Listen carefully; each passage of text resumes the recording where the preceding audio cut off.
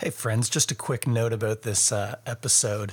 It was recorded on Zoom. It's a great interview and panel discussion we had, but there are times when the audio is crazy.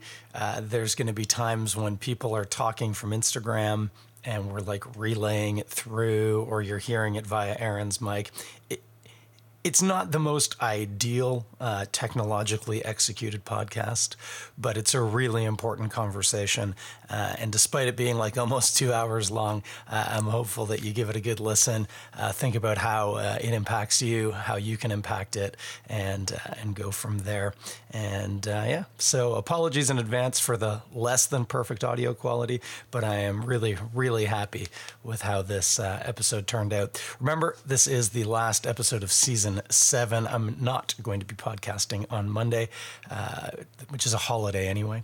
And I will be back the week after that. I hope you all have a great family day. You're having a good winter and you enjoy this episode. So without further ado.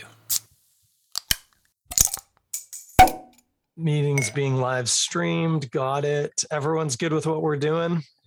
Any questions? No.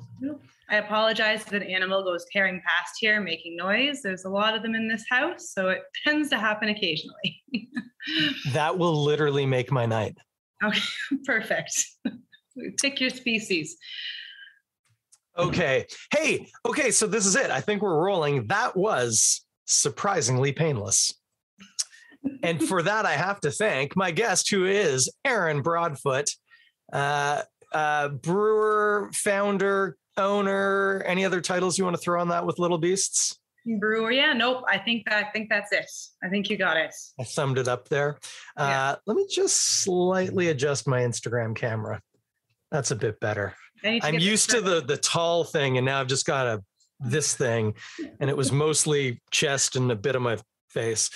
Okay, so for the sake of the recording that will eventually go out onto podcast players around the world, it's Monday night.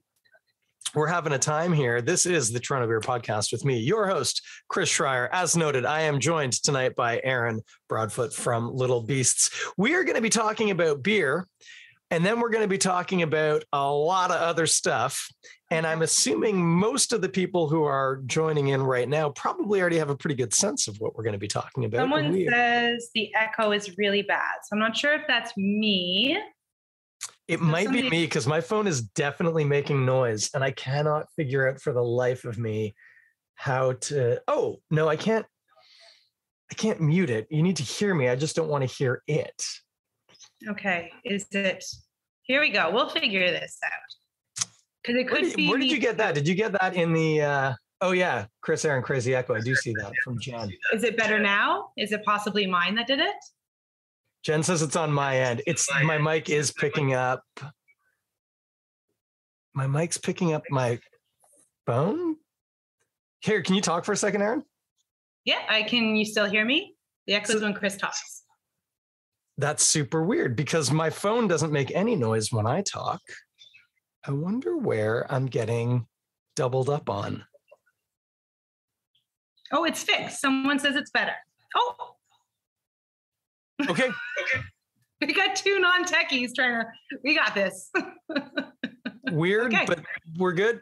Hey, friends in the chat, feel free to tell us if it comes back. Mike says he thinks it's that your speakers were on, and so my voice was getting looped through your microphone. Yeah, very possibly. I turned off a couple things, so it might have been me. Yeah. Okay, Perfect. We've got a confirmation. Perfect now. Okay, we're good. We're good. Okay.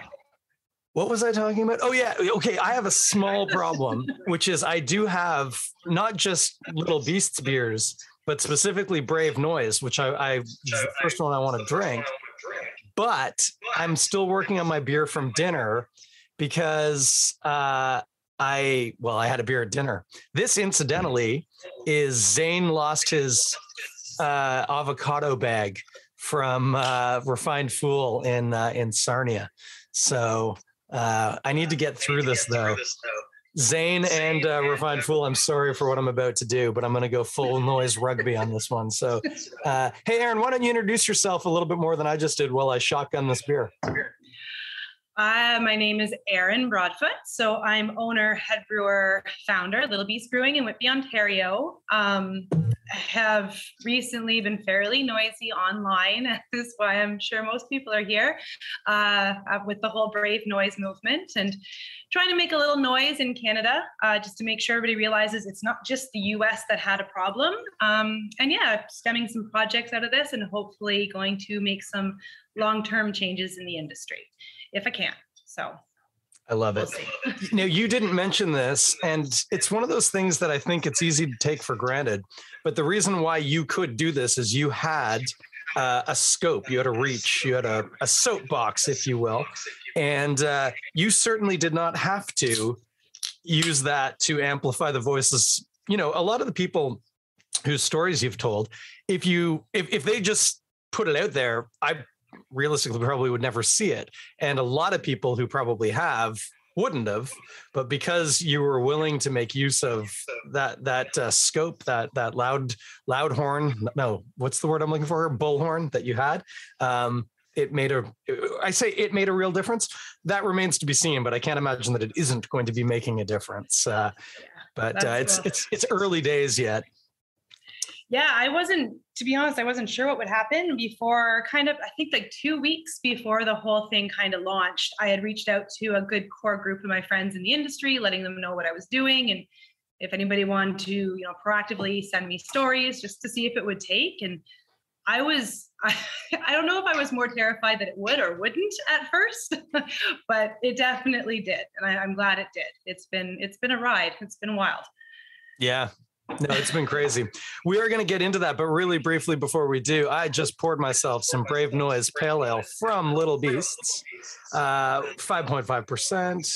It's funny because I've had Muddy Yorks, but then Jeff told me privately that he did not use the Brave Noise recipe. He just made his own, like it's a pale ale, but he was like, I kind of did my own thing.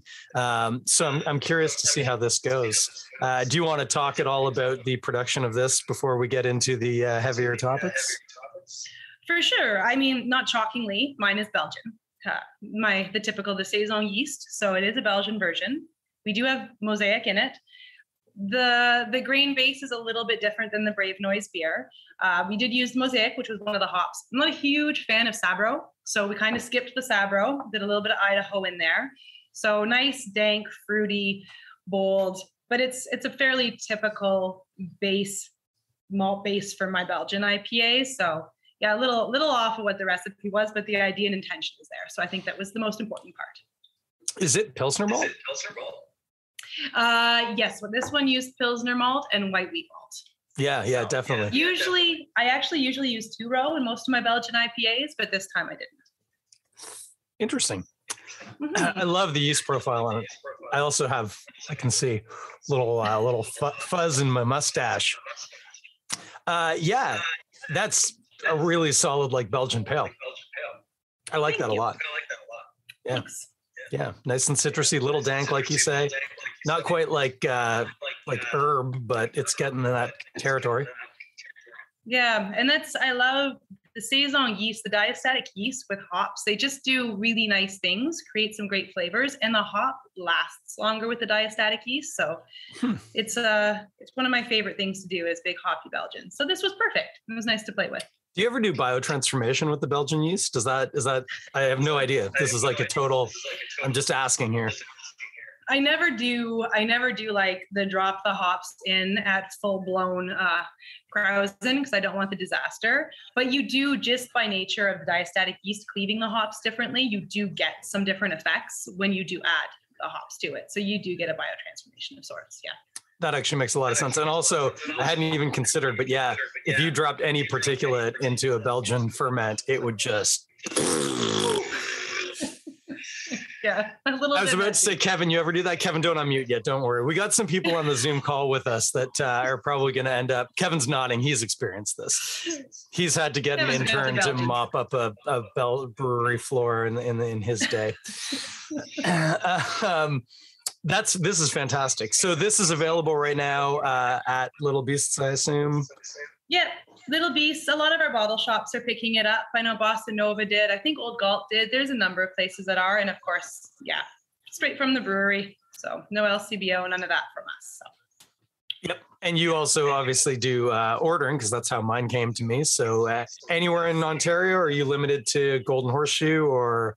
Pretty much. We ship with small batch. They do most areas. There's a few remote areas they don't do, but for the most part, it's $15 flat rate and it reaches most areas. So, sweet. Yeah. It's very good. Are you drinking anything at the moment? I'm drinking the same one. I'm doing Brave Noise. Nice. Yeah. Nice. I got some more. I do have more Brave Noise, but I'm going to also probably get into some other stuff. Aaron very kindly sent me a couple of delightful things. Sent you a few things. Yeah, it might be a long call. If we get through all of it, I'm going to be a bloody mess, but that's a whole other story. It's almost like a challenge. Oh, I don't think that's a challenge. I think it's a threat. Okay, here, I'm going to have a quick sip. I normally talk about food. We're not going to do that. We don't have enough time tonight because we're going to be here for a while talking about a lot of stuff. So I am going to, Mike Chowns, my buddy out in Saskatchewan's drinking his home brewed Brave Noise. So that's a good call. I like that. So Aaron is on the show tonight. I think most of you already know why, as we discussed, but just in case, we discussed it earlier. You mentioned it. Aaron has been, amplifying, resharing stories of intolerance, abuse, like violence in some horrible cases that people have experienced within the broader beer scene, be that working at breweries, working at bars and restaurants, et cetera. As I said, giving an opportunity for these stories to be shared in a way that a lot of people are going to see it, as opposed to maybe a few. And I think you mentioned it while I was shotgunning that beer, that this was done previously in the States. And I think, as you probably alluded to and felt, one of the most disheartening things about that was while that was happening, the user's is at Rat Magnet. She did the same sort of thing. I felt like that went on for well over a week or two of just dozens of stories a day. And the constant refrain in this area was, that's awful. And those experiences are just, beyond the pale, but we don't have that here. It was a little bit like, do you remember years ago, the guy who was the leader of, I think it was it Iran or Saudi Arabia, Ahmadinejad, was asked about what he was doing to support LGBTQ issues in his country. And he said, oh no, we don't have that there. They're just a statistical anomaly. There are no gay people there. It doesn't exist. That was the exact same response we had in Canada was, oh, that's terrible, but we don't have that here. So yeah, you've been working to, I don't want to say disprove that. That isn't maybe quite the right spirit, but working to amplify that. So let me throw over to you, because this part's going to be a little interviewy maybe. Obviously, I know you've had a ton of stories that you can't share, and that's not what I'm looking for here. But what would you say is the most surprising thing that you've come across doing this? We call this a lob in the industry. I think the most surprising thing is still how surprised everybody was. Obviously, I launched forth and did this because I realized people out here kept saying that it's not an issue, but just the amount of shock in the back end of my DMs, especially from people who were close to the industry, who I just assumed wouldn't be so shocked. The amount of it was shocking. And I think, I knew the volume coming into this, but you still register it in a whole different way when you're having the conversations. And for the most part, every single person that sends a message, you don't want to just be like, okay, perfect and on, and send it out the door. You kind of want to talk for a minute, or, whatever they're going through comes through. And it was a monumental amount.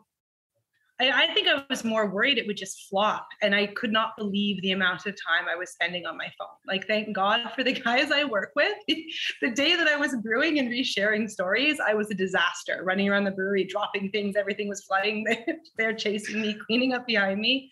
So yeah, it's been an experience. I wasn't sure how to get across here. And I was on a little email thread with a chat with Ren a lot. And then I reached out to Ash, who kind of led the Brave Noise thing with Brienne. And I got in a thread with all of them and kind of said, I think we need to show people out here that's a problem. And I think because if we're going to engage people and actually get change to happen, people need to know why that change needs to happen.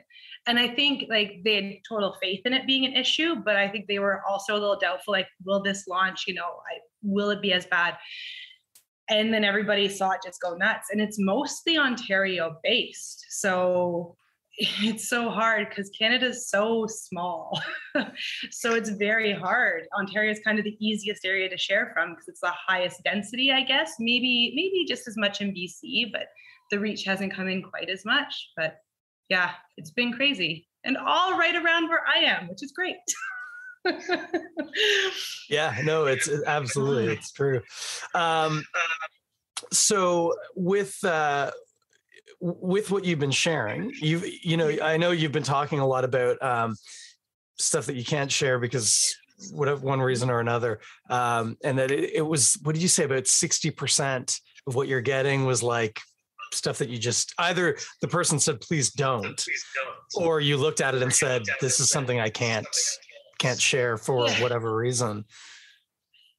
For the most part, I mean, now I'm probably getting 80% I can't share. Like at first it was, probably 70-30, you can share, 30 you can't. And as we're getting deeper and deeper and more people are realizing, okay, I want you to know what the issues here are in case there's action or something happens, but I'll be so identifiable. I've had people tell me they can't even follow me because they're worried the breweries are watching them. So like, it's pretty wild. I think that never even occurred to me to be an issue. But yeah, the majority I'm getting now are private. And a lot of people that are still telling me that they want to share, they're just trying to build up the nerve. And at the same time, I say, if you're too scared or you're worried, like, don't. This isn't on everybody's back to do. But yeah, it's pretty wild. So there's still a lot of stuff coming through. I'm still probably spending at least 3-4 hours on my phone a day on the back end of my Instagram. Yeah. I mean, I know you know this and you don't need to hear it, and you certainly don't need to hear it from me, but just the fact for a lot of those people, having somebody that can listen, that's got to be huge. Like just the sense of validation and knowing that they're going to be heard and not questioned, not judged, not, relativized. I can never say that word, but that's got to be massive. It is. And I think there's a lot of shame. I think the number one thing I hear from women or other marginalized populations, obviously this has opened up to people of color, Indigenous people, Black people, Asian people, to us LGBTQ, everybody. But I mean, as a white female, like I'm just one step away from full privilege. So there's definitely more of us. It's easier for us to enter. There's so little of the other marginalized populations. You just don't get much, which is why we don't see as much from those populations, because the few that are out there, they've got some stories.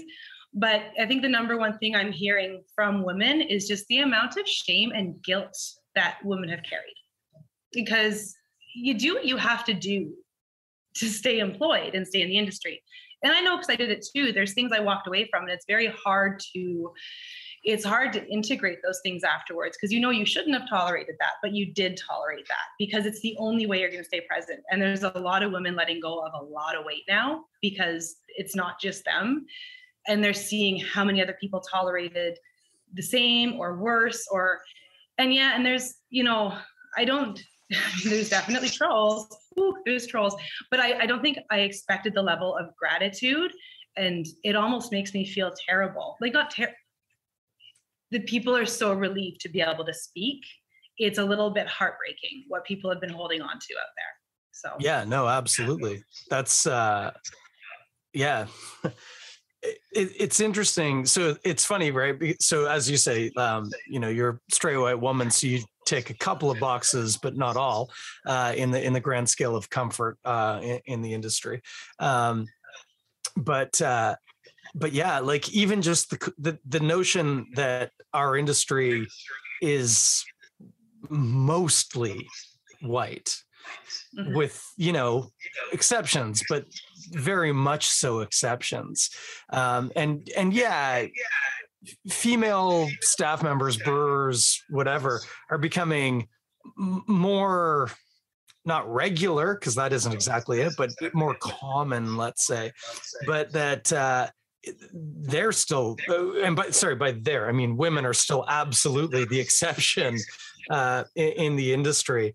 And so, yeah, as soon as you start mixing those variables, women of color, women who aren't straight, women of color who aren't, you know what I mean? It just becomes even more and more problematic, where the islands that they probably feel like they're standing on are smaller and smaller and smaller. And that sense that there isn't an outlet, there isn't a way. One of the things that struck me in a lot of the posts that you shared, well, two things, and they're related. One is how often one of the justifications that the person sharing had rationalized and could share was that sense of they were willing to put up with a certain amount because they loved the industry, or they loved the beer, or they loved whatever. And so to be part of it, they'd allowed a certain amount of bullshit that they would have to endure. And then the flip to that is, and there are a number of them, and again, maybe more that we don't see, where the punchline of the story is, and that's why I left the industry. Right. And so those are people we've lost, right? They're gone. They're not part of our industry. Yeah. Tons, which is tons of women. When we consider that every International Women's Day and every Pride Month and every Black History Month and whatever, breweries will make some very nice social media posts because they want to bring more people alongside. I'm going to be perfectly frank with you here. That was a consideration I hadn't really worked through mentally to realize, oh, this is how we lose people, right? We don't lose people because grain bags are heavy, you know, or brew houses are hot. We lose them because they're being sexually assaulted, you know? That's a really troubling reality. And it's really troubling because there are a lot of people who are doing it good out there. For sure. You know, your brewery immediately springs to mind because you're sitting across from me, or digitally across from me. But that idea that somebody comes in that would be a perfectly good hire for you, or for any one of a number of really positive, good places, and they end up in a place where instead of being brought up in it, I mean, at best in these stories, they're minimized and ignored, and at worst, they're, you know, victims of actual abuse. That's just, you know, it's hard to sit with. Yeah, and I think, you know, there's so many different levels to it too, and having had 10 years of experience in the industry and having had a number of positions, and the amount of kind of realizing and learning you do along the way, and then the volume of people that I've been able to talk to in such a short period of time has hit a lot of things home. And there's so many facets to it, because of course you have the sexual assaults and the violence, which are very in your face, like this is bad. But I think it was Meg Grey Matter who said death by 1,000 paper cuts, which is so much a thing. There's so much, you know, undercutting and barbs and small things that you don't even feel it adding up until you just realize that you feel like you get no respect. And there's also, you know, microaggressions. I know it's everybody's favorite or least favorite word, but I realized too, especially young women, or, you know, I say young, but I think I only really figured this out, you know, a year or two ago, and I'm not young, is there's a lot of small aggressions that happen that if you were to talk to that person afterwards, they'd be like, it's not because you're a woman. Like, they're just an asshole. But it's 100% aggravated by gender. And people don't even realize they're doing it. And so the problem becomes you can't even go back to these brewery owners or managers and say, here's where you need to do better, because they just look at you and they're like, but we're fine. You were rude, or there's these differentials that go on that make it very complicated to address. And if you keep talking about it and you keep trying to prove your point, well, then you're irritating, or then you're too sensitive, or then you're too emotional. And, before you know it, you've been painted into a box that you don't even belong in, because people are writing your narrative for you. So it's very hard to break some of this stuff out. I kind of went on a little tangent there because I got so many things running through my head after the few weeks of doing this. But yeah. But this is actually really good, because you remember we said we're going to just go with the flow tonight. And I feel like you just very nicely segued me to be able to say, so I know, because I saw some text today, and I know that this wasn't without intent, let's say, that you're not just going to be sharing stories on your Instagram going forward. You've got some other ideas, and if you're willing, and this is an appropriate moment, why don't you bring us alongside on what you're thinking, what your next steps in the next weeks and months are going to be. And then I think we will, what I'm just going to say, after you're done that, let's unmute our friends here on Zoom and let's just start talking. And if you are on Instagram and or YouTube and you want to throw a question in, the Instagram questions fly by real quick, but I'm going to try and start paying attention right now and also kind of keep an ear on Aaron. But if you want to put questions, however, wherever, we'll endeavor to tackle them. I do already have some stock ones ready, but why don't you talk a little bit about what your next steps are?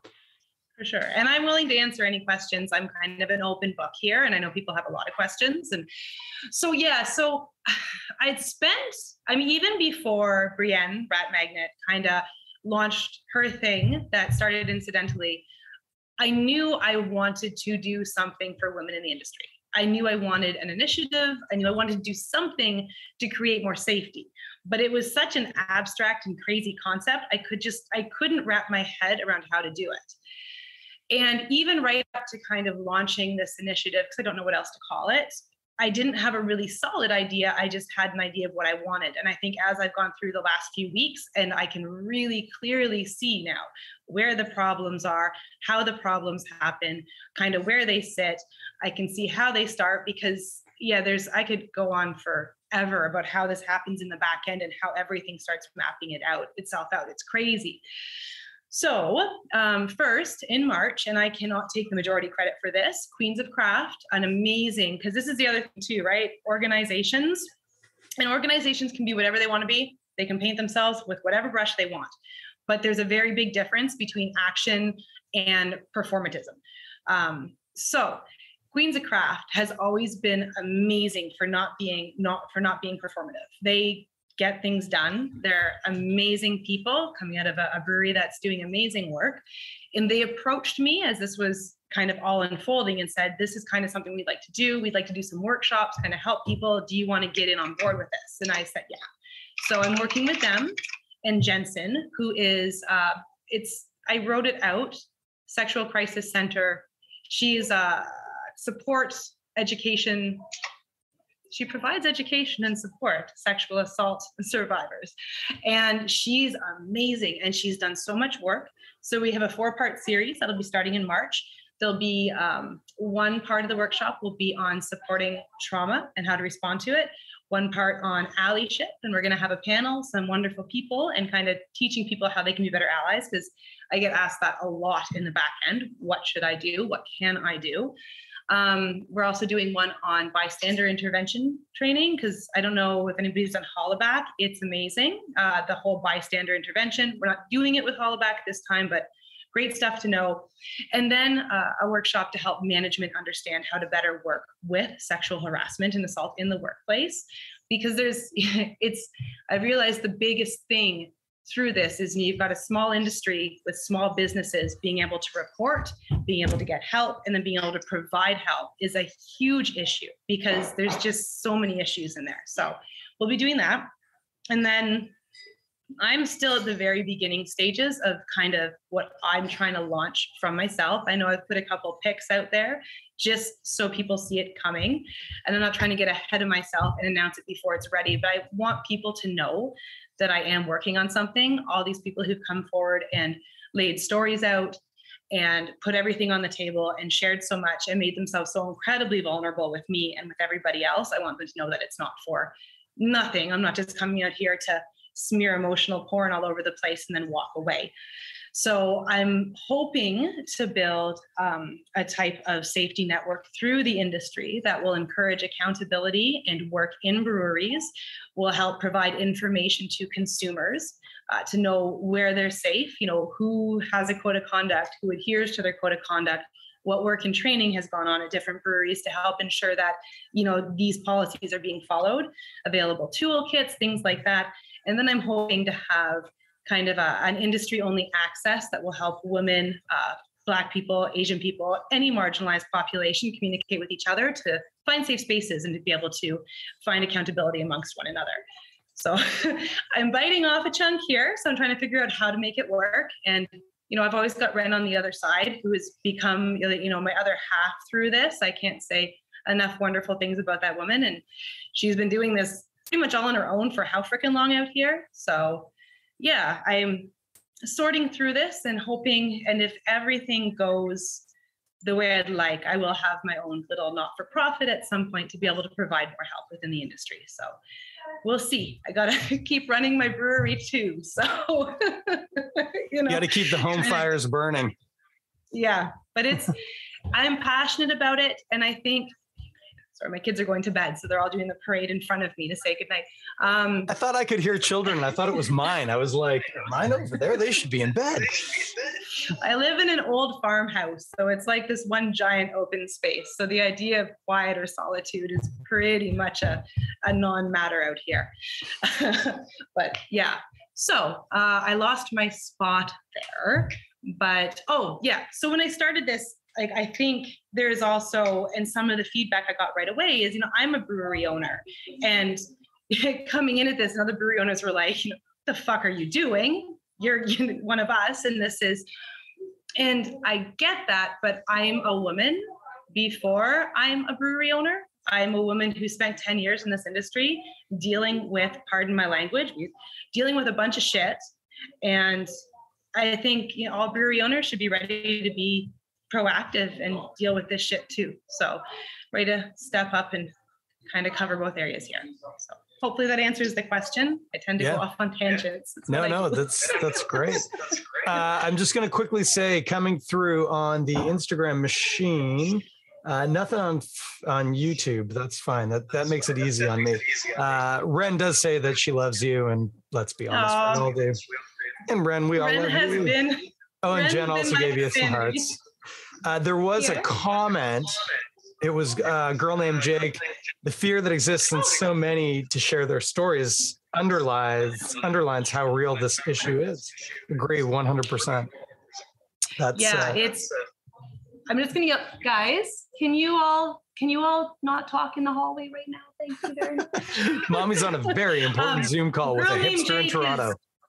I'm sure everybody knows who a girl named Jake is too. She's done some amazing work in the craft beer scene. So I appreciate the words. Cool. I'm going to move to a more open question thing, and I do have some stuff to start out with. But before we do that, we do have some people on our Zoom call right now. Now, friends on the Zoom call, I'm going to undo the spotlighting I did just as people were joining, and I wasn't entirely sure. I didn't want anyone cutting in. I see a couple of names. I'm not going to out anybody right now, but if you would like to participate in conversation, feel free to just unmute, and then I'm going to call on you to introduce yourself. This is what we call an Amish wedding, which is you never know when you're going to have to make a speech. So, so if you would like to, I know one of you is from Mennonite country, Kevin. I think I've helped dump off grain in one of those farms out there. Oh my gosh. Okay. Well, yeah, we all three have unmuted. Let's just as you run across my screen, Kevin, do you want to introduce yourself briefly? Yeah, I could do that. The Mennonite segue was amazing. Can't hear Kevin. Oh, yeah. This is Kevin going to be a problem. Head brewer, Block 3 Brewing. Happy to be here. Happy to support everything that Aaron's doing, and obviously friends for years. So, yeah, good to see everyone. Okay, hang on one sec, because it looks like Aaron can't hear you, but I heard all of that. So my problem is going to be I have to turn off my computer audio, or it was echoing into my phone. So I can hear you, but I can't hear Kevin. Okay. Well, so how do I? That's not super ideal, but if any of our participants are going to ask you a direct question, I'll buffer it through. I wonder if there's something I can do to my phone so that it's not, they can't hear Kevin on the Instagram. I'm snapping my fingers here in front of me. Oh, of course they can't hear Kevin because it's the Zoom machine. We thought we were being smart. Oh my gosh. It's like we've never done this before or something like that. What can we do? Well, what we can, no, that doesn't work because I have my headphones on. Sorry, friends. We're literally thinking on the fly here. Can they jump onto the story? Probably not. Well, if Kevin, Tammy, and Eric are available with a second device and you want to jump on to the Toronto Beer Podcast Instagram feed, I would be happy to allow you onto it. Otherwise, as long as, well, no, I can even recap and shorten down, but I can recap some level of answers for the Instagram machine. We can do that. I've been in weirder conversations than this, but with translators and so on and so forth. Kevin's just joined and he's about to. Yeah, exactly, Orlando Jake. That's what we're aiming for. In the meantime, so by the way, friends on Instagram, Kevin Freer from Block 3 Brewing is on our Zoom call. Tammy, why don't you go ahead and make a brief introduction, and then I'll pass that on to our friends on Instagram until we've figured out what this is. Okay. Hi, I'm Tammy, and I'm one of the brewers at Chapter 2 in Windsor, Ontario. I'm kind of new to the Ontario beer scene. I moved from Montreal, but I've been in this area for about 2 years now, and I've been brewing for 6 years. Cool. So for Instagram, Tammy, oh shoot, I'm sorry, because I just saw a question. And you said you were from Chapter 2. Chapter 2. Thank you. Yep. Everybody who's been following the story knows why there's a number that just confused me. Tammy's from Chapter 2 Brewing. She's been in the province for about 2 years. Also, that was another 2 you said. Brewing for about 6. And happy to have you with us. Nice to meet you somewhat digitally. We have Graham Kobayashi wants to join us on Zoom. We all good with that, friends? Mm-hmm. Yeah, we've got some nods. Yeah. I'm wondering because it's not you, but no, probably won't work. I was wondering if I could feed it through my phone. I'm going to shut up. I'm not a techie person. I was thinking about turning my phone around, but then I would have to put my main speakers on and it sounds like crap. We're going to figure this out. Okay. And then Eric, why don't you do what just happened there, and then I'll do what I just did there, and we'll get there together. Am I going to say hi, Jenna? Nice to see you. Say hi. Okay, keep going. Yeah, I'm Eric. I work at Kitchissippi Beer Company. I've been in the industry for about, 6 years-ish now, I guess. Worked at a few different breweries, and I am Indigenous, which is kind of a unique thing in this industry. Yeah. So friends on Instagram, my friend Eric, my new friend Eric just said he's at, you said Kitchissippi. Sorry, I've got so many things flying around. Kitchissippi Brewing, been brewing in the industry for a while. Eric, as noted, interestingly, that he is Indigenous, which is definitely an outlier in our industry. Again, starting to pull together some other tick boxes that come in from the sides. So glad to have you with us. And we have another friend lurking on mute and no video, and they say it's just too noisy where they are. So that's fine. That friend might comment something in the chat. Now, sorry, I'm just screaming through some, we got some questions on the Instagram. So what I'm going to do First of all, I'm going to throw to Aaron. I'm going to let Aaron kind of talk, and then Tammy, Eric, Kevin, extra person, if you would like, via chat or whatever, to add to this. But oh wait, I've got a request here. I think that's Kevin. Yeah, Kevin, you're in. Sorry, pal. I'm spinning a lot of plates right now. Did I get that? Accept. We thought we were Kevin, being did I accept you? Oh, look at that. Kevin. He's there. Oh yeah, there you are. Okay, so now Kevin's joined us. One less person that I have to do that for. So that's all good.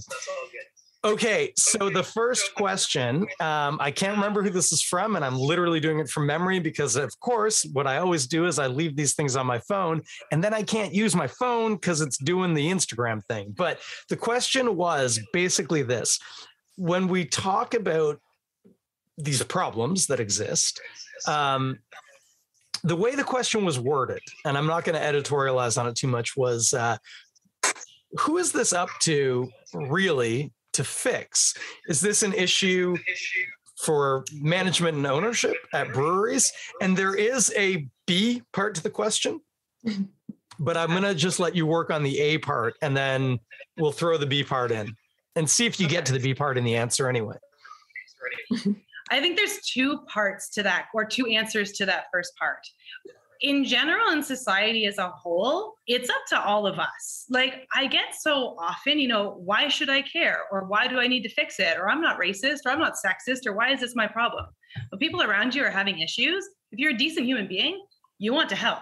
You want everything to be better for everybody. You don't want people to feel like shit or feel like they can't enter. You just want it to be better. When it comes to within breweries, within businesses, the one thing I see now, it is 100% on management, on ownership, and on the top level to lead and set the problems. Because everything I've seen, and especially the breweries that have gotten crazy messy in the stories, and I've had to spend like hours and hours and hours managing DMs behind the scenes, when it's super toxic at the top, that falls down. And then you end up with so many interpersonal relationship issues with your staff, with favoritism, with people not understanding things. It's insidious, and it causes massive problems. So if people come into your business and they know that bullshit is not going to be tolerated, the bullshit goes away. And yeah, you have to set the model. And I get that as you get bigger and bigger and bigger, this is harder to do. But that's why really strong HR is necessary in larger breweries and in larger areas, and HR that cares and matters. The number of times I've gotten stories where stuff has been laughed off by HR because it's minor is insane. But it is definitely a top-down problem. All right. I'm just going to really briefly interject, hold that thought, put a pin in it, everybody. I just added a comment on Instagram. It came off sounding really like I'm being a dick to people. I didn't mean for it to sound that way. I said, anybody can search Toronto Beer Podcast on YouTube, and Zoom call is live there. What I meant was, hey, if anybody wants to, you can follow the Zoom call, which has everybody on it on YouTube. Just search Toronto Beer Podcast. We're live right now. I realized the way I worded that, trying to type with my tripod, came off sounding pretty bad. Not how I intended it to sound. Good insight, Aaron, Tammy, Kevin, Eric. Anybody want to add to that? Jump in, and if you're not Kevin, I'll relay onto Instagram. If I may, yeah. One of the things that Aaron said a little bit earlier was that like other owners would be like, you're one of us. Like, what are you doing? I'm an owner.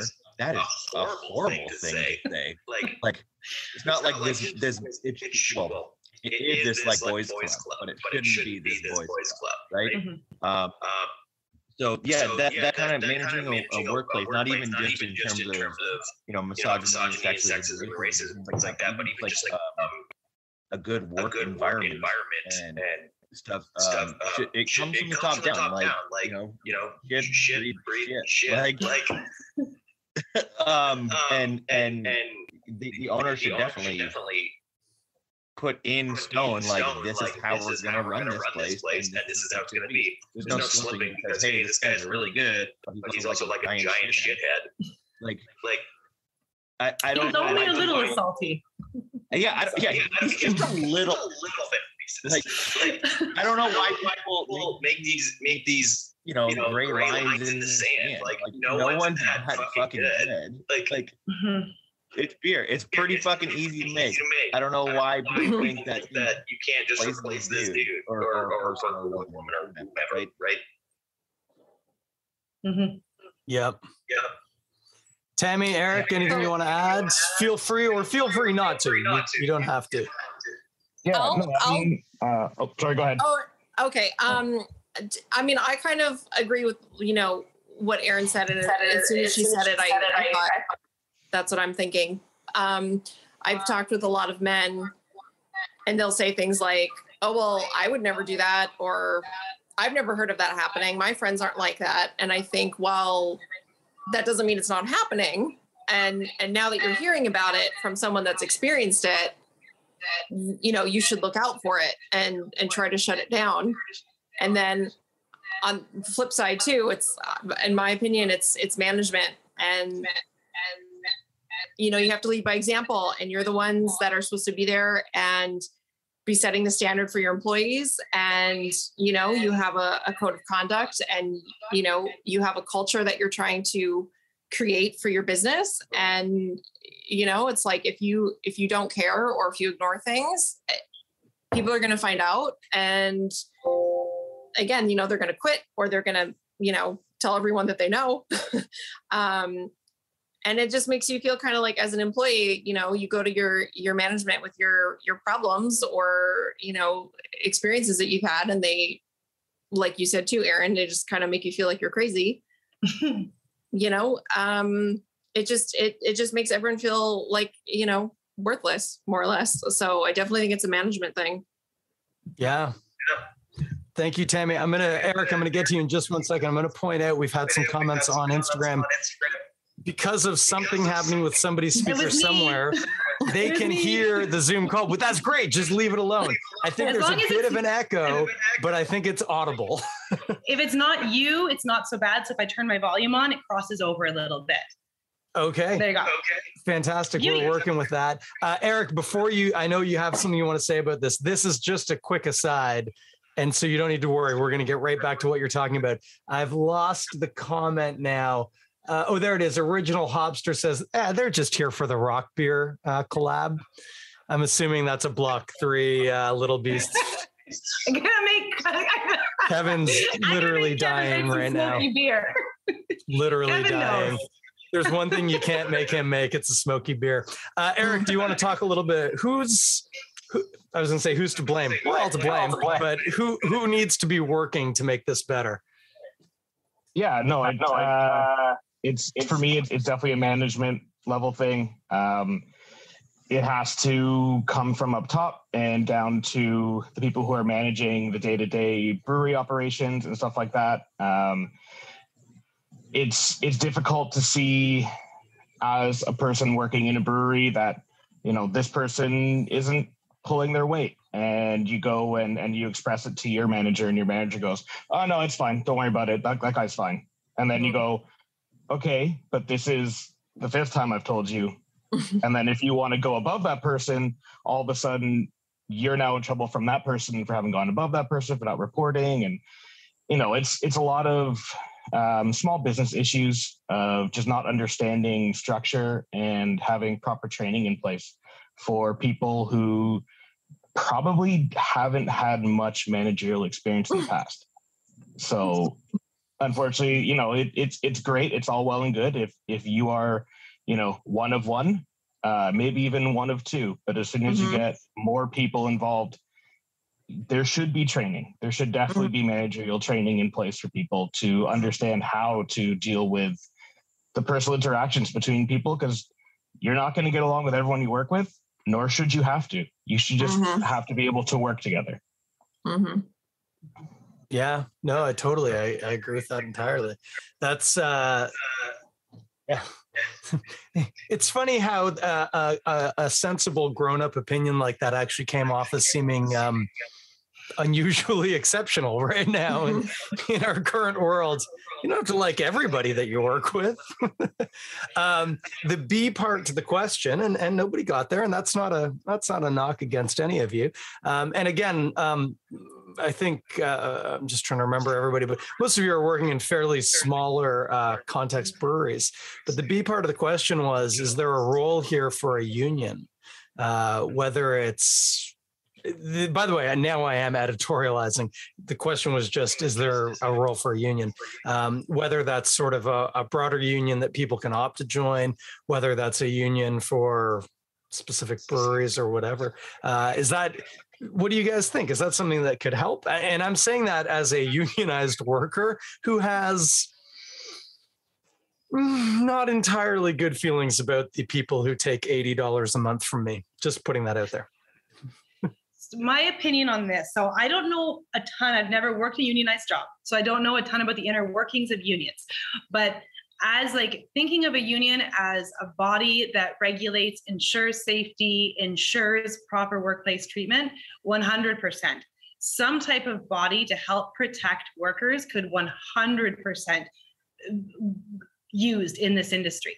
I would like to think that everybody who owns a small brewery is a decent enough human to just want to be a decent boss on their own.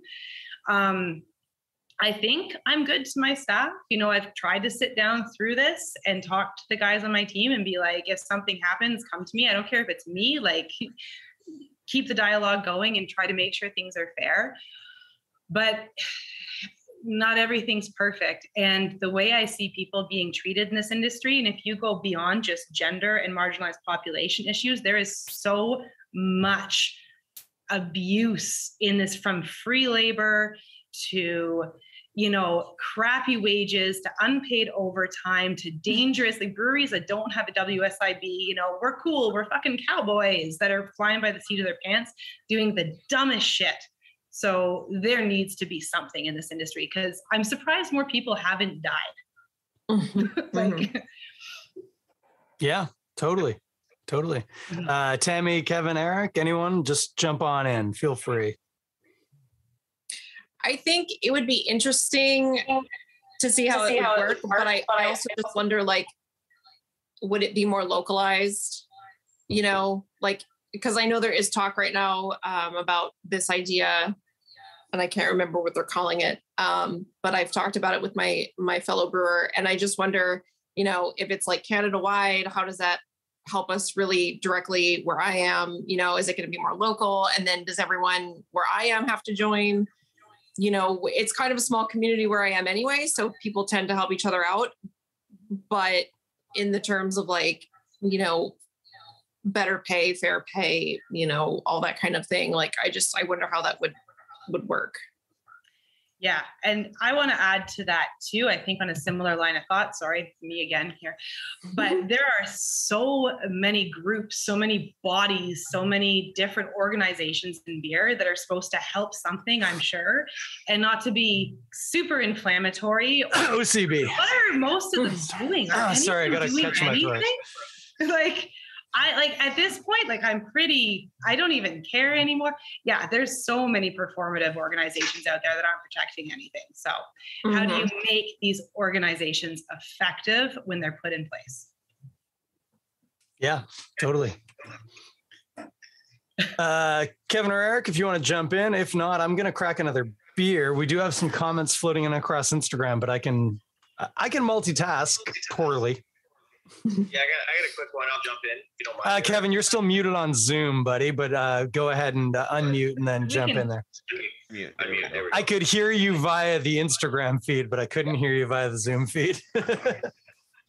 So I mean, like obviously, I'm management, I'm an owner. The union thing doesn't particularly apply to me, but I'm not against it.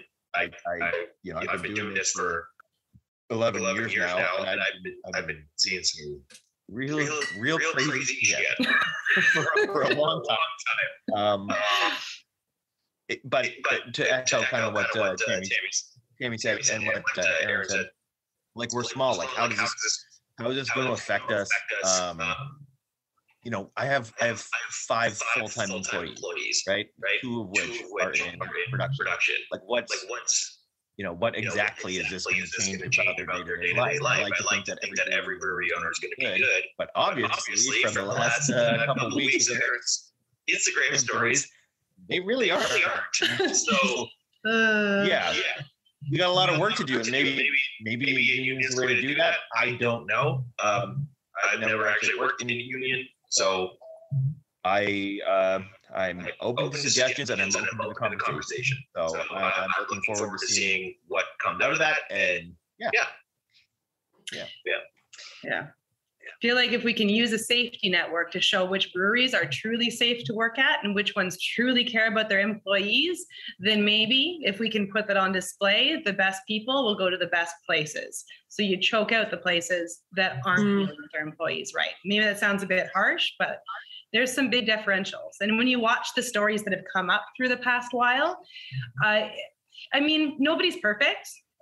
Somebody could nail me for something, like, sure. And if they did, I'd own up and you talk about it, right? We've all made mistakes. So knowing how to apologize for your mistakes is number one, but there's a good handful of breweries that haven't come up.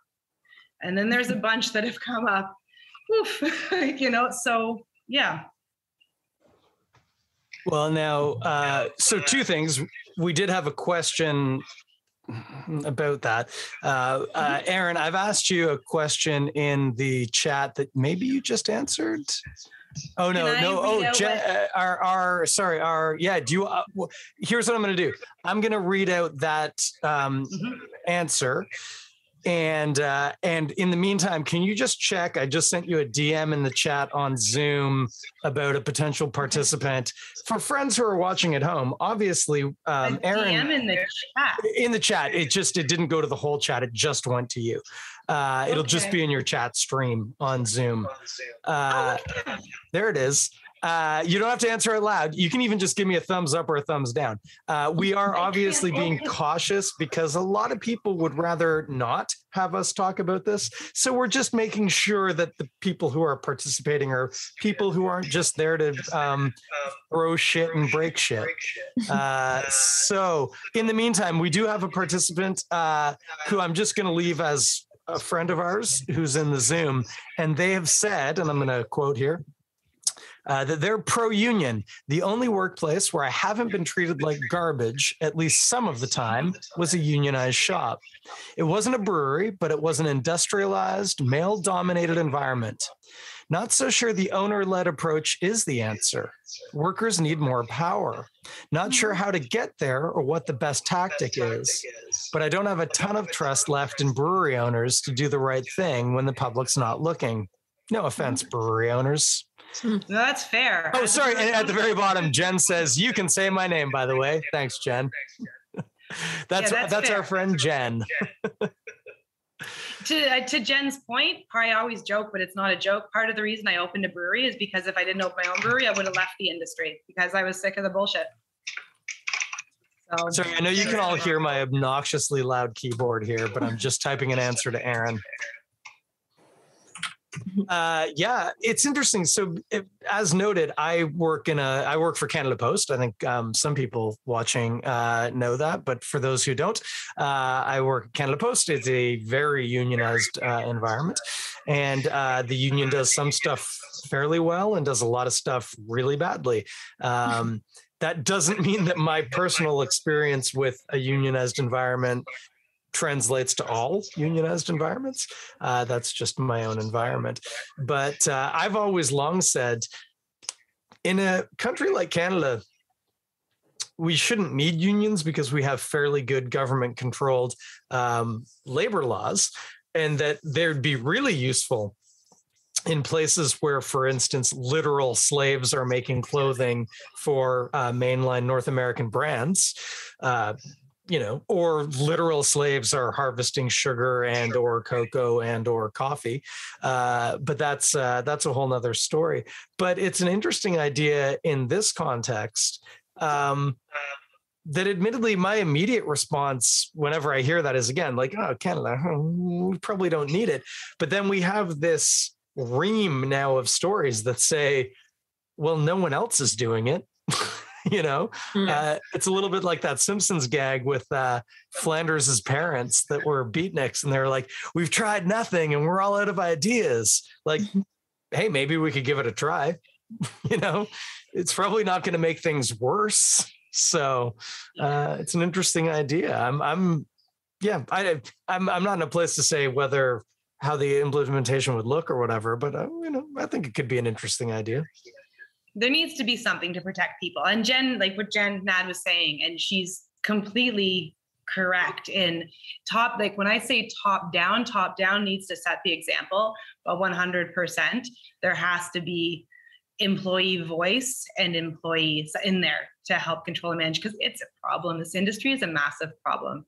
I'm going to say, I saw a question a while back, and I'm happy to answer anything. And if there's people who are looking and if somebody asked a question about, I'm reading this, there are not sufficient laws to protect hospitality workers. No, there's 100% not sufficient laws. That's correct.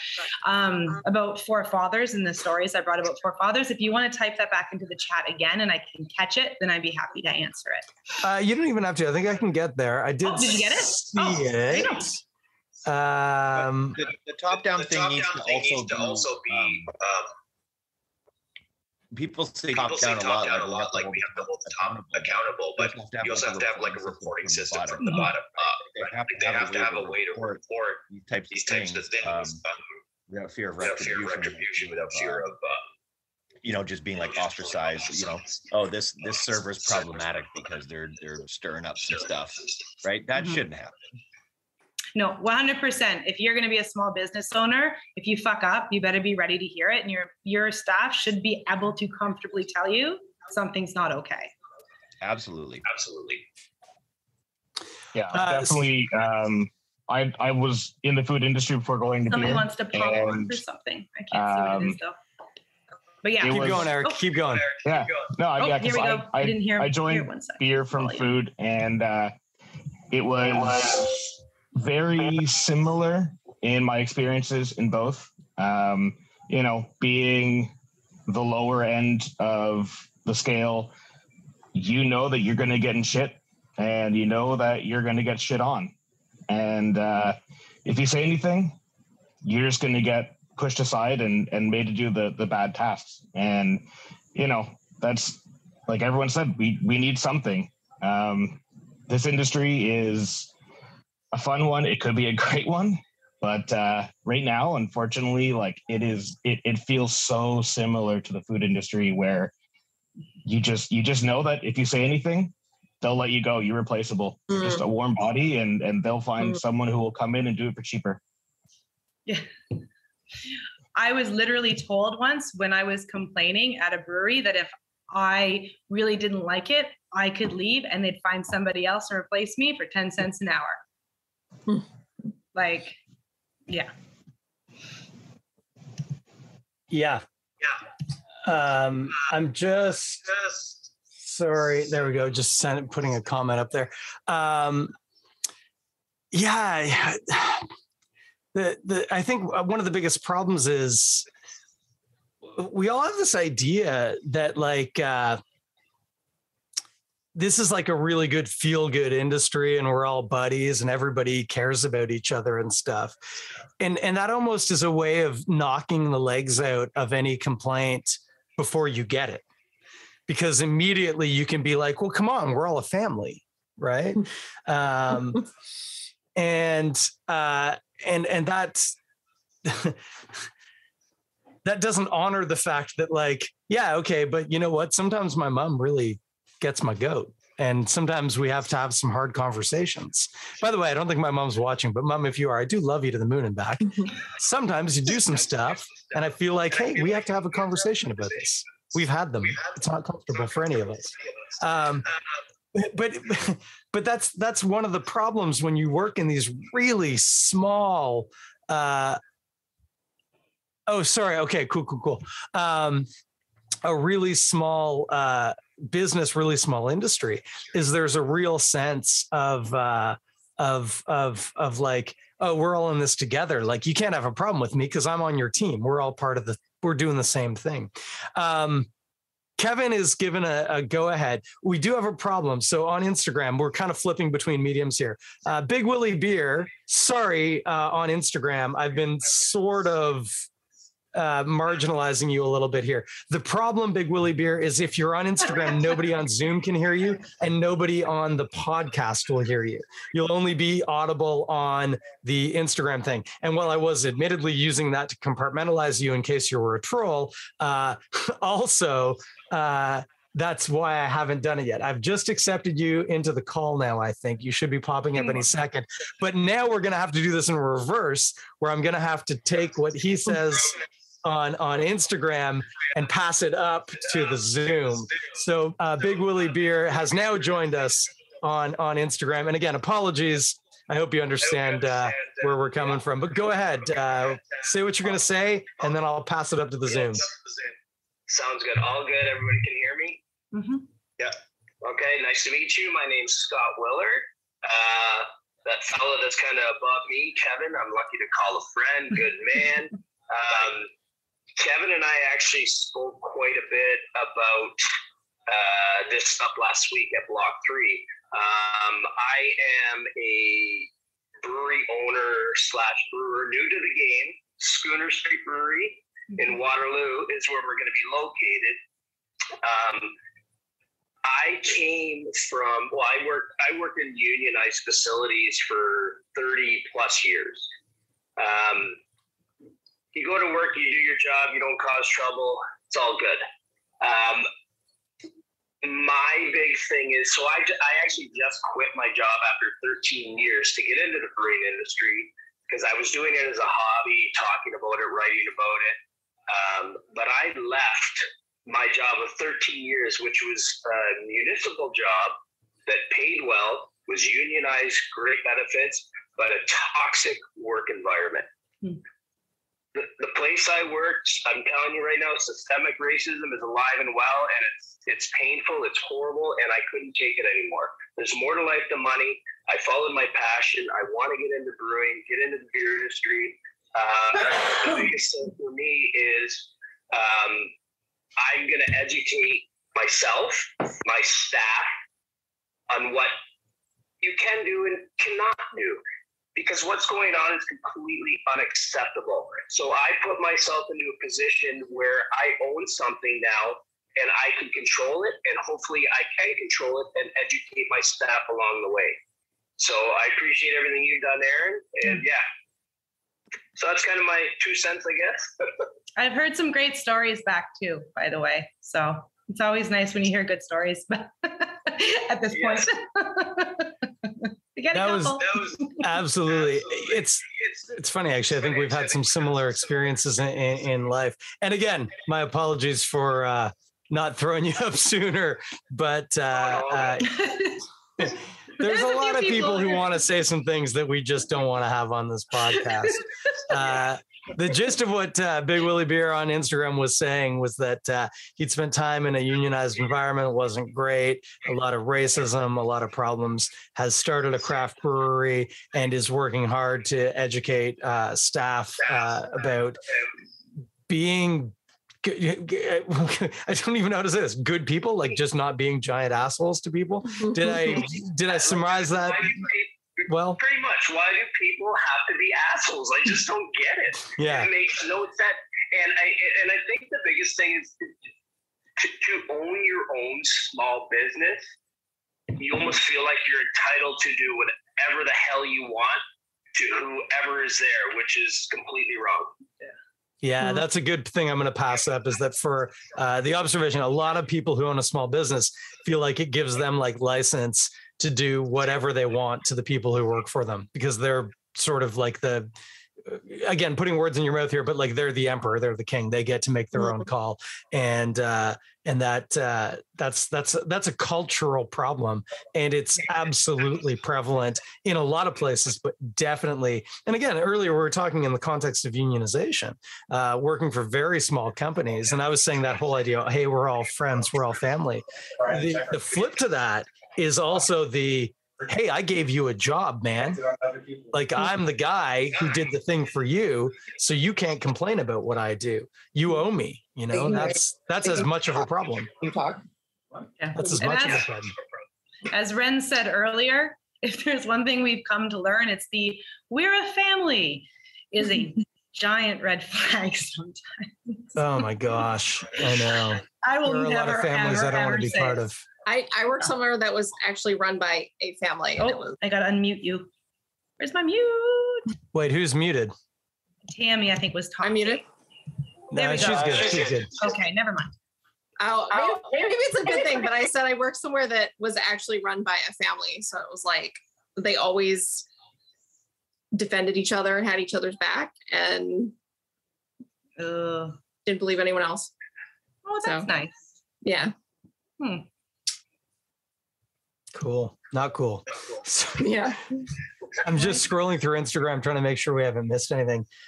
Just Emzor says, just pay your employees adequately and provide development opportunities. I don't know the context that comment came in on. I don't know if that's a trolley thing. I can read that in two I different think ways. it was with the union stuff. It came in Yeah, around I think talking about- that's. I was thinking in that Yeah. exact thing. Oh, Ren's going to join us on Zoom. That's lovely. Oh, yay! Yeah, from the context of unionization, just pay your employees adequately and provide development opportunities. They've said more. Most brewery owners are in debt at the start, but the unfortunate part is that the staff of the brewery feel the debt most because they have to cut corners. That's an interesting point of view. There's a whole lot of things, a lot of plates spinning in my head here. In the grand scale of things, the question of unionization, I think, it can't be down to individuals at individual breweries. If that was a thing, it would need to be much wider. Like, it would need to be an industry trade group that was neither beholden to the breweries nor the retailers, but was predominantly interested in the people who produce the beer. They might be a craft brewing organization at maybe a provincial level, like Ontario, but maybe not specifically that. But the point is, it doesn't necessarily have to be a formalized union. There probably could be some sort of an industry trade group whose primary focus wasn't, in fact, the retailers or the owners of the producers, but rather the people who produce the beer. But sadly, I think it's fair to say we don't have that right now in the province. Whether that's an organized, properly legally founded union, or, as I say, just an interest group within the industry, we don't have either. Hey, go on. No, go on, Aaron. For the interest of this conversation too, do unions protect marginalized populations? And that's, because we need a better industry, but we also really need to start protecting our marginalized populations to bring more in. Yeah. But yeah, you were going to introduce Ren, so I'll step back. I was going to introduce Ren, but before I do that, sorry, Ren, you're going to have to wait a second longer, because I will agree with you on that in the context that I work, which is, in fact, a unionized environment, one of the founding principles is that everybody's equal. They don't quite say we don't see color, but they might as well be saying we don't see color. It's like, if you don't see color, then you probably shouldn't be in this role. Because we need to, because there's a lot of people who you would see need to be supported that you're intentionally ignoring on the grounds of, oh, sorry, I don't see color. Not cool. Anyway, and that's neither here nor there. Ren has joined us. Ren, you've just unmuted because you've done this before. This ain't your first rodeo. Why don't you just briefly introduce yourself? And I am Ren Navarro. I run Beer Diversity, and I am permanently exhausted. Yeah, pretty much. On Instagram, Ren said she's Ren and she's permanently exhausted. I don't know how many devices you have access to, but if you want to throw in a request, I can throw you on Instagram, or I can just do what I just did there. It's pretty straightforward. They can hear me too when I unmute. That's right. That's right. People hear you. Okay. That's right. That's cool. Hey, just as a quick aside, because we need to lighten the mood for a moment, I did just crack this open. Oh, She's that's my an attractive favorite. beer. Yeah. Yeah, I like that it's a palm tree. That speaks to me. I like that. That could be me right there. Beautiful little saison. Okay, sorry, I'm going in 10 different directions at once. I've got a question. No, that's not really a question. A human who makes stuff says, speak on issues from a top-down perspective, and it's somehow seen as valid by virtue of ownership. Not necessarily a question, but I think that's a call to speak on that, the top-down issue. Anyone want to jump in on that? I kind of missed it. Sorry, I'm also reading. Oh, no, I've already read that one. Oh, there's so many things happening in my feed. I think Human Who Makes Stuff wants us to speak on issues from a top-down perspective, and it's somehow seen as valid by. Oh, no, that comment, brain's working slowly, is agreeing with what we're saying, that people talk about it being like we talk about it needing to be top down, but also the problem is like seen as valid by virtue of ownership. Like if you're the owner in this position, you don't need to be doing this because you're the owner. Like you can do what you want. And of course that is inherently problematic. Mm-hmm. Okay. I'm gonna let Ren come in. Oh, go on. Because I can unmute if I know she's going to talk. But did she just disappear? Did she just go? Oh, there. Oh, there she is. Okay. Ren's bopping around. Okay. Oh, she's on mute again. It's okay. So Human Who Makes Stuff further commented that that's 100% depends on the union itself. This is talking about unions is what it was. They're not a monolith, and who they protect is largely up to the individual union. And that absolutely I can agree with from a personal experience point of view. If the union's leadership, it's not just its members, but its elected members that are in control are not actually representative of the people in the union, then what's the point? If the union represents a body of workers who are inherently multiracial, multi-ethnic, multi-gendered, et cetera, and all of the people in controlling roles of the union are straight white guys, maybe they got lucky and got exactly the right straight white guys, but that doesn't seem statistically probable. It's problematic. We jump back. What was the forefathers question? It was just about how do you feel about forefathers going forward? It was pretty open-ended and also. How is that? That was all. Yeah. It was just how I feel about forefathers going forward. Yeah. Before you say anything, Human Who Makes Stuff, I'm sorry. I am juggling a lot of things here, and I've missed the thrust of your question, and I'm sorry for that. I think the union stuff, though, we can probably move past just because it's kind of not. Yeah, the union conversation is good, but it's kind of veering off what we're doing here. Yeah. Mm-hmm. But go on to what you were heading towards there. Well, if it was just how I feel about forefathers, how I feel doesn't really matter because it's not really about my feelings. It's about if they can figure out what they're doing, and because clearly that was one of the stories where the staff was getting caught up in the crossfire and it started getting really ugly. And when it gets to that point, I don't really want to share stories anymore because, they need to work on themselves. But yeah, my personal feelings about forefathers moving forward don't really matter here. I had an interesting thing, if I can jump in on it with that. And it's nothing to do with forefathers specifically, because personally, I'm not sure. I probably have had something that they've made at some point in the history of their brewery, but certainly nothing that springs to mind and nothing that I've gone out of my way to purchase and put in my fridge.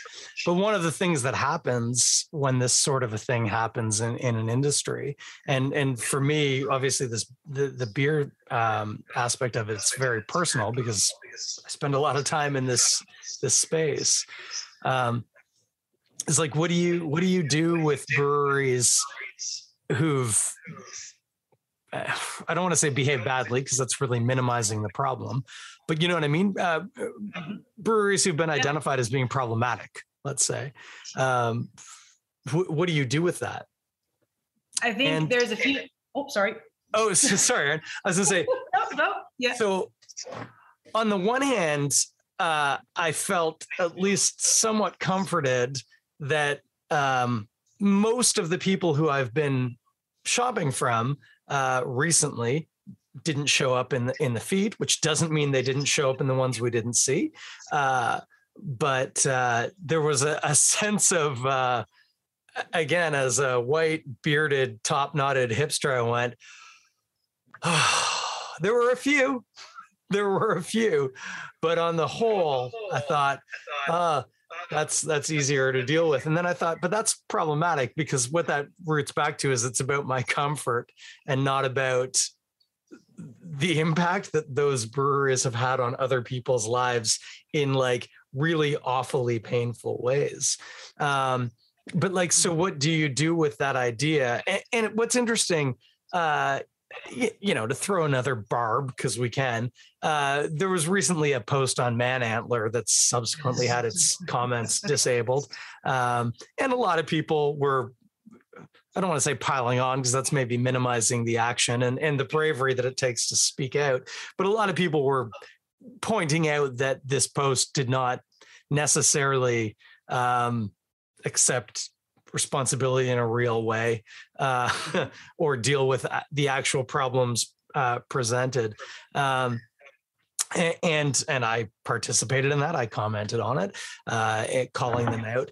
But what struck me was the number of people whose comments clearly indicated that their primary concern was that to accept the idea that that brewery was being really awful to some people would negatively impact their own comfort, right? Mm-hmm. So that same instinct that I had when I thought, oh, the brewery that I love didn't show up in the posts.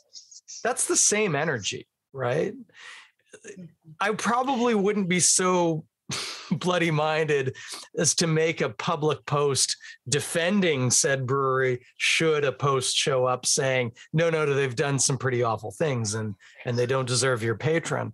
But at the same time, I thought, I actually kind of understand where those people are coming from because they just happened to be on the wrong team.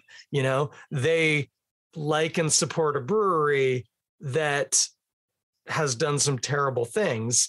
And their natural response is, oh, we've never had a problem. No one's ever grabbed my ass when I came into that brewery, so everything's fine.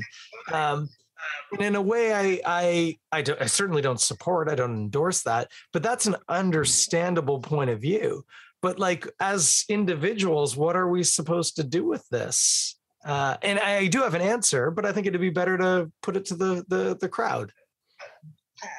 I think, you know, being conscious before you jump in on something, when you read something, before you automatically jump to defend, and this is the very nature of the problem, everybody out there is somebody else's friend. There's always someone ready to defend. So when someone speaks a story, before you jump to defend, you listen. And when someone speaks a story that starts with, he was found innocent of sexual assault, stop to consider how difficult it is to be found guilty. And to this particular story, I have not engaged with social media on breweries' posts because I don't want to destroy businesses. I want people to find accountability. I did engage with this post. I knew them personally. I know the victims. I've spoken to every ex-employee. I know the full story. So I responded. And on that post, the people that responded in defense, I have spoken to some of them since. One of them was one of my suppliers. He no longer is. And another one runs some festivals around here. He acknowledged that he shouldn't have jumped to, before I even approached him, that he shouldn't have jumped to defend, that he's done his research. He realized he was in the wrong. His actions, he showed accountability, he deleted his support, and he learned a lesson that hopefully carries forward. My vendor did not. So I'm finding new vendors now. But yeah, before you look at, if you're looking at somebody who's putting out a statement of dismissal and we didn't really do this, and an apology that ends in, please stop being mean to us, before you jump to defend them, do your research. Because there is a lot of people. And I think, I get so many well-intentioned DMs in the back from men that I understand are well-intentioned about how shocked they are and how hard it is to read. Oh my God, one more guy tells me that he can't read the stories anymore because it's too hard on him. That's great. We all lived it and we're still reading the stories. So I really don't want to hear that your mental health can't handle this feed. Not to sound harsh, but it's a reality. Yeah. And the excuse was like, I have daughters. So, this is really hard to read. We were humans before you had daughters. Like, it shouldn't have taken you having a child to understand that you shouldn't treat women like shit and rape them. So, yeah, I understand the idea of relief. I've had some relief from a very large dog is walking around. I've had some relief at some of my, when I launched into this, I look at some of my best male friends, like Kevin, who's talked tonight in this industry. And I was a little terrified. What if he's not getting it out? Thankfully, they did not. None of my closest friends did. But I did have to write a story about one person, and it broke my heart because you don't want to see the people you care about. But it happens. So you can be disappointed, but own that disappointment. Yeah. Anyone else? Tammy, Kevin, Ren, Jen, anyone want to jump in? Ren, yeah, you don't even have to throw your hand up. Just unmute, girl. Go on. I was just trying to be polite. Here too. That's nice. I'm sorry. I am. Yeah, just like what Aaron was saying, like the amount of dudes who were like, my wife, my daughters, and it's like, so because you have women who are directly in your lives, suddenly you're like, oh shit, I should be concerned. And I think that part of it, having talked to Aaron, I talk to Aaron all the time anyway, but we've been talking a lot all day, every day. And the amount of people who are kind of that like faux shocked of things, and think of the people who aren't shocked. Like you talk to your, your women friends, your underrepresented friends, and we all are like, this has always been. I've been in this industry in some way, shape, or form for 10 years. And none of this is new. And, I gave a few stories when Aaron started doing it just to kind of help her with her numbers and be like, yeah, here's a story. But I have a lot of stories that I can't give because I was the only Black female sales rep in Ontario for like ever. And I don't think I've ever been replaced. Please tell me I'm wrong. I want someone to be like, actually, the only two Black women I know that are in a front facing role are in tap rooms, and I know them both, and I'm really good friends with both of them. But yeah, I can't tell stories because I worked at breweries where I was like employee number 3 or employee number 10 or employee number 2. So it's like, I've got a bunch of stories, and I've got a bunch of breweries that they've improved or they've tried to improve. And then there are breweries where I'm like, I would gladly be the first person to strike the match to burn you down to the ground because you're performative as anything. And I think you're terrible. And God, I hope someone else can tell a story about you because you got your head held way too high. And I think that, the people who message, and for people who are listening to this podcast, don't message Erin and tell her she's so great and so strong to be doing this. You should be doing this too. And you're an asshole if you message her to be like, you're so strong. And I'm not talking about the people who have stories. I'm talking about the people who don't like to get their hands dirty. And there are a lot of people out there right now who are just like, girl power, isn't this so great? Erin's doing all this stuff. And it's like, you know what? You should be there with her. You don't have to be as outspoken, but you better be like a step behind her. Because if you're not, like, shit, I'm watching you. And there are friends of mine who I'm like, I am super disappointed in you because you talk about how hard it is to be a woman, how hard it is to be a hashtag woman, whatever. And you are doing nothing. Hashtags don't save lives. Yep. They don't. Hey, really quickly, I'm going to jump in. Oh, Tammy, I just saw you unmute. Actually, no. Okay, so here's what we're going to do. I'm going to go to Tammy. You're going to speak. I just want to say really briefly towards the Instagram machine, Human Who Makes Stuff. I got you. I've read your messages, and I'm going to 100% put those into words in a second. We're just going to follow this flow, but I'm definitely going to say that because your point is pretty fucking fantastic. But Tammy, go on, and then I'm going to jump in after you. I've been doing a lot of nodding here, and my husband's and he's nodding too. But almost like Ren said, like I've been the only whatever in certain places. So if I said anything, it would be like, well, bing, we know who that is. And if anyone's watching this, you probably know where I'm talking about. But I think with a lot of things, this is like, we can't be surprised, but we can still be disappointed. Like, this is not shocking to anybody. But it's still really disappointing that it's 2021. And I feel like, 2022, sorry. I see a lot of women write in these messages to Aaron and they say, you know, I can't believe I'm 25 and this is still happening, you know? And I feel like, I'm like almost 40, you know, like this has been my whole working life. And I feel like I can't believe we're still doing this, you know? And, you know, my mom has these stories too. And,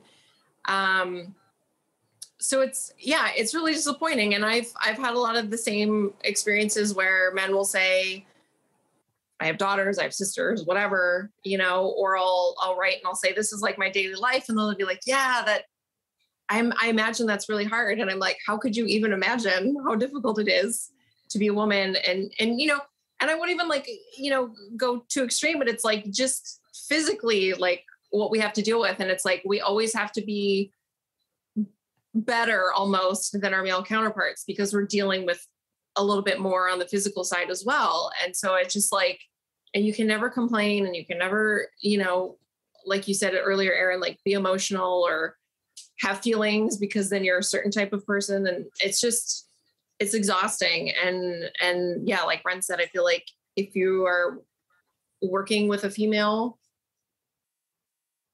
if you're a female or you're male or whatever you identify as, and you're working with people that are going through this, then you need to support them because it's like, it's really hard to be out here alone. And if I can, I would also like to speak to what Ren was saying and what Tammy was saying about, you know, being one of the only ones. I hope I didn't cut anybody off here. Did I? No, I didn't. Okay. There are breweries that I have stories about that if I met these people in a freaking dark room, I would lose my mind, that are not coming out at all because the breweries are small and nobody can tell their stories because everybody will immediately know who and where. And the stories I have heard enrage me, like goosebumps of anger. And it's so frustrating because you can't help the person. You can't do anything for them. If they leave their job, they may not find employment elsewhere. And you know they're sitting with this and it's awful, like awful. The stuff I know is awful. Anyways, just trying to reinforce kind of what's being said here. So. Yep. Okay, so now to amplify what Human Who Makes Stuff was actually trying to say, okay. And I was reading into things and they've made it very clear. And their point is a good one. They're talking specifically about when we had, I've even forgotten his Instagram handle now, Big Willie Beer, on. Their point is that having somebody who just quit their day job and now owns a brewery with that experience is an example of how this industry sees ownership as inherently worthy of attention. The reality is the only qualification you need to own a brewery is access to capital. And that in this particular case, he just came on and talked about unions being bad because he'd been in a bad one. And saying like, hey, it'll be cool because I've been in a bad one. I know what it needs to be a good boss. And they say workers don't want to hear more promises. They just want to see that, the right bosses, they don't want to hear promises about how the right boss will fix everything. That is 100% accurate in the general. I don't know in the specifics because I don't know who that person is. Literally, we spent about 8 minutes trying to figure out whether or not to even bring that person on. Kevin said, no, I know that person, not a terrible person. But that's a very fair assessment. And speaking to a couple of people who are involved at ownership level of breweries, it is kind of true. If you can ruck up with enough money to open a brewery, you become a brewer, added an extra ER in that. And all of a sudden, you become an authority, right? And in a lot of cases, those are people who have earned that authority, have earned the right to speak to issues within breweries or whatever. But certainly, and again, Aaron, your stories make clear that there are people who have earned, to use scare quotes, that position, but who certainly do not have the experience, the ability. In fact, one of the things we were talking about earlier was like what a strong HR department could do for so many small breweries, because the assumption is that the owner is going to handle that. When there's only 8 people, you probably don't have an HR department. You're relying on the person who literally signs the checks to take care of that part of the business. And I'm not going to say that that never works, because it probably does sometimes, but that becomes a very risky proposition from a brewery ownership point of view. And actually, I know for a fact we have 2 people here on the call, both of whom are unmuted right now, who are directly involved in the governance of a very small brewery. How do you deal with that? Because of course, again, I don't know, but I'm assuming both Aaron and Kevin, I don't think either of you have a dedicated HR person at the brewery. And that's not a dig. That's just a reality of scale. But like, actually, to broaden that for a brief second, one of the most interesting things that I got when I went, oh, I wasn't expecting that, reading the stories, Aaron, that you were posting, was there were a couple that mentioned that returning to macro beer, right, industrial lager beer, was such a release because they have healthy, capable, empowered HR departments that can actually deal with the problems that most small breweries sweep under the rug or ignore or actually perpetuate.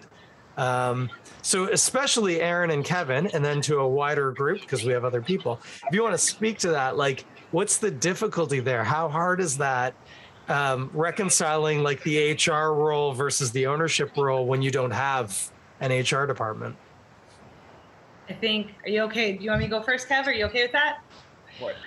I think at a brewery this small, saying you have HR is completely unrealistic. Because even if you have HR, there's so few people that if somebody reports to HR, you know who that person is. So what's HR going to do? Be like, hey, that person over there, they fucked up. And then the owner looks. So if you're going to be a business as small as that, you just need to be 100% accountable as a human being. And, you know, I always say the most valuable lesson I had before owning this brewery was working for a super small brewery of truly shitty human beings. Because I would never, ever want to treat somebody in my entire fucking life like I was treated at that place. So it was not that I ever think I would, but boy, did it ever drive home. There is an accountability that comes with being small, and there's no way to regulate that, and there's nowhere to control that. But hopefully the shitty people are going to leave, the shitty people are going to make the good people leave. And I like to think that the guys I work with will tell me if I'm fucking up, but I'll never 100% know if they're completely comfortable telling me how they feel. So I just have to, I have to hope I'm doing it right. I keep setting the tone and hope they feel comfortable telling me. And, you know, we had a meeting the last day we were all together on Friday where I sat them down. I'm like, just because I'm doing all this doesn't mean I think I'm above it. And, you know, there was another person at my business for a while who was a horrifically toxic human being who I had to account for issues that happened because shit does happen. So, you need to learn to apologize for the shit that does happen, and you need to be open to criticism. I know it's hard though. The small business it's a hard. Maybe I know Kevin's dealt with some shit, so. Yeah. I gotta unmute him. Here he comes. No, he's good.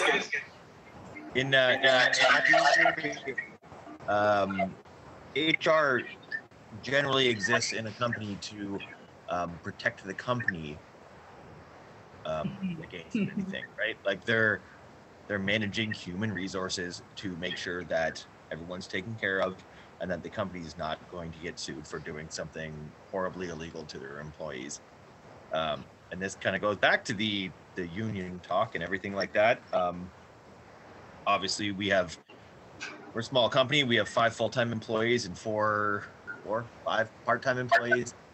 So we don't really have an HR department, but we do have friends who work at HR departments at much larger companies. And most of that is, just protecting the company against things that might turn up. But yeah, we've had some stuff come up, and you want to make sure you're legally covered. But it's a tough call. Like HR is not generally in favor of the employee; it's generally in favor of the company, despite what it might sound like. So I think this whole union thing is not like a terrible idea, but I also wish that there's a world where that doesn't have to exist. And I want to provide a business where that doesn't have to exist. Yep. But maybe not as altruistic as I am. I'm just going to put this out here. Kevin, you've dropped off the Instagram call. You warned. Oh, yeah. Yeah, I put him back on. Just disappeared. So if you're watching on Zoom, hopefully I'm going to come back in a second. I'm still on Instagram. Oh my God. This sometimes happens. I've got him. It went through. Yeah, we're okay. I'm back. Sorry about that. For Instagram, because Kevin wasn't there and then I disappeared off the Zoom. God, I think the creator's telling us right now we need to wrap things up maybe. But and Kevin, actually, what you echoed something that was mentioned in the comments, which is exactly that, which is that a lot of the time HR serves the company first, and their interest in working with employees is insofar as it directly impacts the company. And that's another tough balance. And as you said, that's another interesting angle from a union. That's a very real thing. Ren's saying technology. Yeah, gosh. What are we going to do? It is 12 minutes until 11. This is a significantly longer episode than we're used to here at the Toronto Beer Podcast with me, your host, Chris Schreier. But what I think, I haven't seen... Human Who Makes Stuff, our friend, a friend of the pod, says HR has the same boss as every other worker. That is true. I will point out, just Emzors pointed out, for smaller breweries, third-party HR companies are a great option for smaller breweries. So depending on your definition of small, that is a real potential. It's true, you can outsource some of that. I don't think I've missed any questions, and if I have, I'm sorry. It's kind of too late. What I'm going to do, I'm going to throw the floor open just for a minute to the people who've been participating on Zoom. If they want to say anything, add anything, etc. Otherwise, I think we should wrap up, not least because I do have to be up early tomorrow. But I have been happy to be hanging out and talking. And drinking this delicious beer, by the way, La Saison d'Être from Little Beasts, also available for order most places in the province, I'm told, by the person who puts it in the boxes. So you have to take her word for that. What I'm going to do, let's work sort of backwards.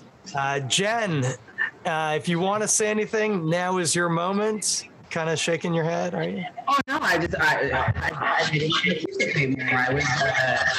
Oh, sorry. Hang on. I think I'm spotlighted. There you go. Go on.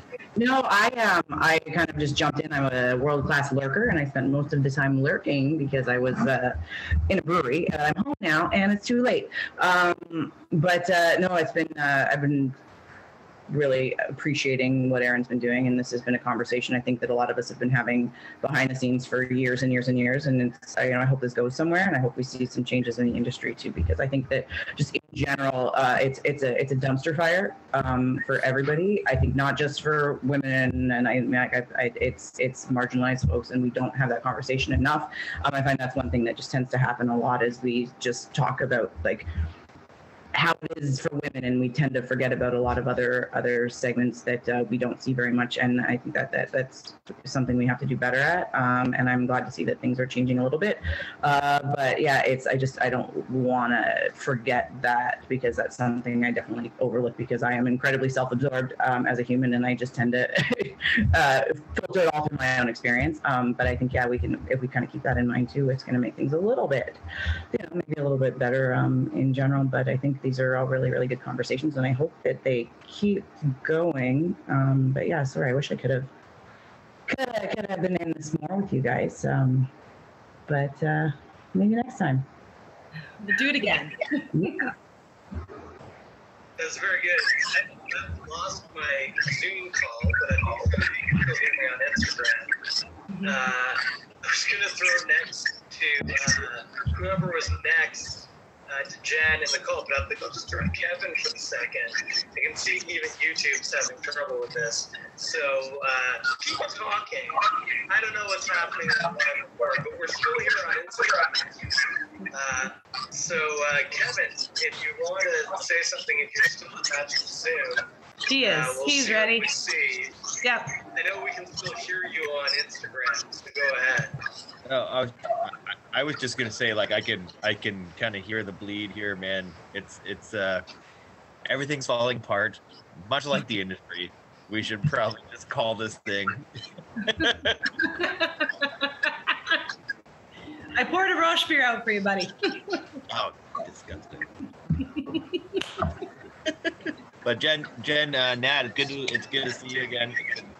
Yeah, it's been a while, eh? Oh, Jesus. I've been in the house. 2 years. See everyone here. There's been some good talk today. I enjoyed this a lot. Thank you. Okay. Nice one. You want me to? Can you see? Do you want me to? You want me to throw it to the next person? I gotta go to bed. I gotta work. There we go. Anything, Ren? Oh, that was a throw to me. I was like, what? I think that if you're a person who really loves the industry and you're wondering what you can do because you're just like, oh shit, this is really heavy, vote with your dollars. Ask breweries what their plans are. Ask to see their value statements. Ask to see their code of conduct. Ask how they're following them. Ask how they're enforcing it. These are not big, heavy questions. They should be able to answer you in 30 seconds or less. I'm not asking you to put yourself in front of a runaway train. It's just, a lot of breweries made really good beer and they got called out. There are other breweries that make really great beer. So go visit them. And I think that, what Aaron is doing is absolutely fantastic. And I think that it's a lot harder than people think it is. Because it's how hard can it be to get a bunch of terrible stories? It's really hard. If your feelings get hurt on the regular because your favorite beer isn't in stock, you wouldn't be able to do this. So thank you, Aaron. We appreciate it. I'm back on Zoom. Tammy, if you want to unmute, if there's anything you want to add, say good night, goodbye, whatever.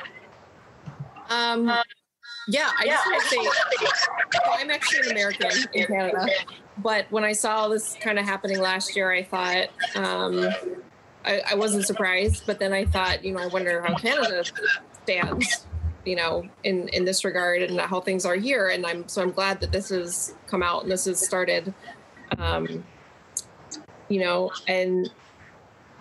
yeah, so I'm just like, I'm happy that this is happening.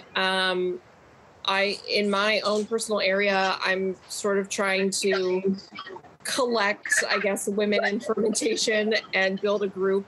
And, you know, we are going to participate in the Women's Day Brew with Pink Boots. And my boss is really excited about doing like a Brave Noise brew. So I'm just trying to get, a group together so that we can, you know, promote the education and just show that, you know, we are here, you know, there are women and people of color in this industry. And I think this is a great place to start, and I'm getting a lot of great resources. So thank you. Sweet action, obviously. Yep. We missed Eric. Eric had to bow out, and I'm very thankful that he joined us for the part that he was able to. But Aaron, any thoughts? In summary, so, you know, whoever's still hanging in, if I am still on the back end, my Instagram is going to stay as it is for as long as whatever this is. So I'm taking stories to share or as personal. Information I get also matters in terms of what I'm trying to build in the future. I don't want to just let this drop. I have goals to make this into something bigger. I plan to try my best to make this matter so people haven't shared with absolutely no purpose and intention, because people have laid themselves out there. So it's still there. It's staying up. There's a future to this. I'm sure you all follow Beer Diversity. If you don't, follow her. A girl named Jake, not a girl named Jake. Girl named Jake also should be following. Women of the Bevolution, you should be following. Of course, Rat Magnet, get on top of it. The Brave Noise collab, if you have questions, hit them up, hit Ren up, hit me up. It's a great collab with a great purpose. Get a code of conduct up if you don't already have it.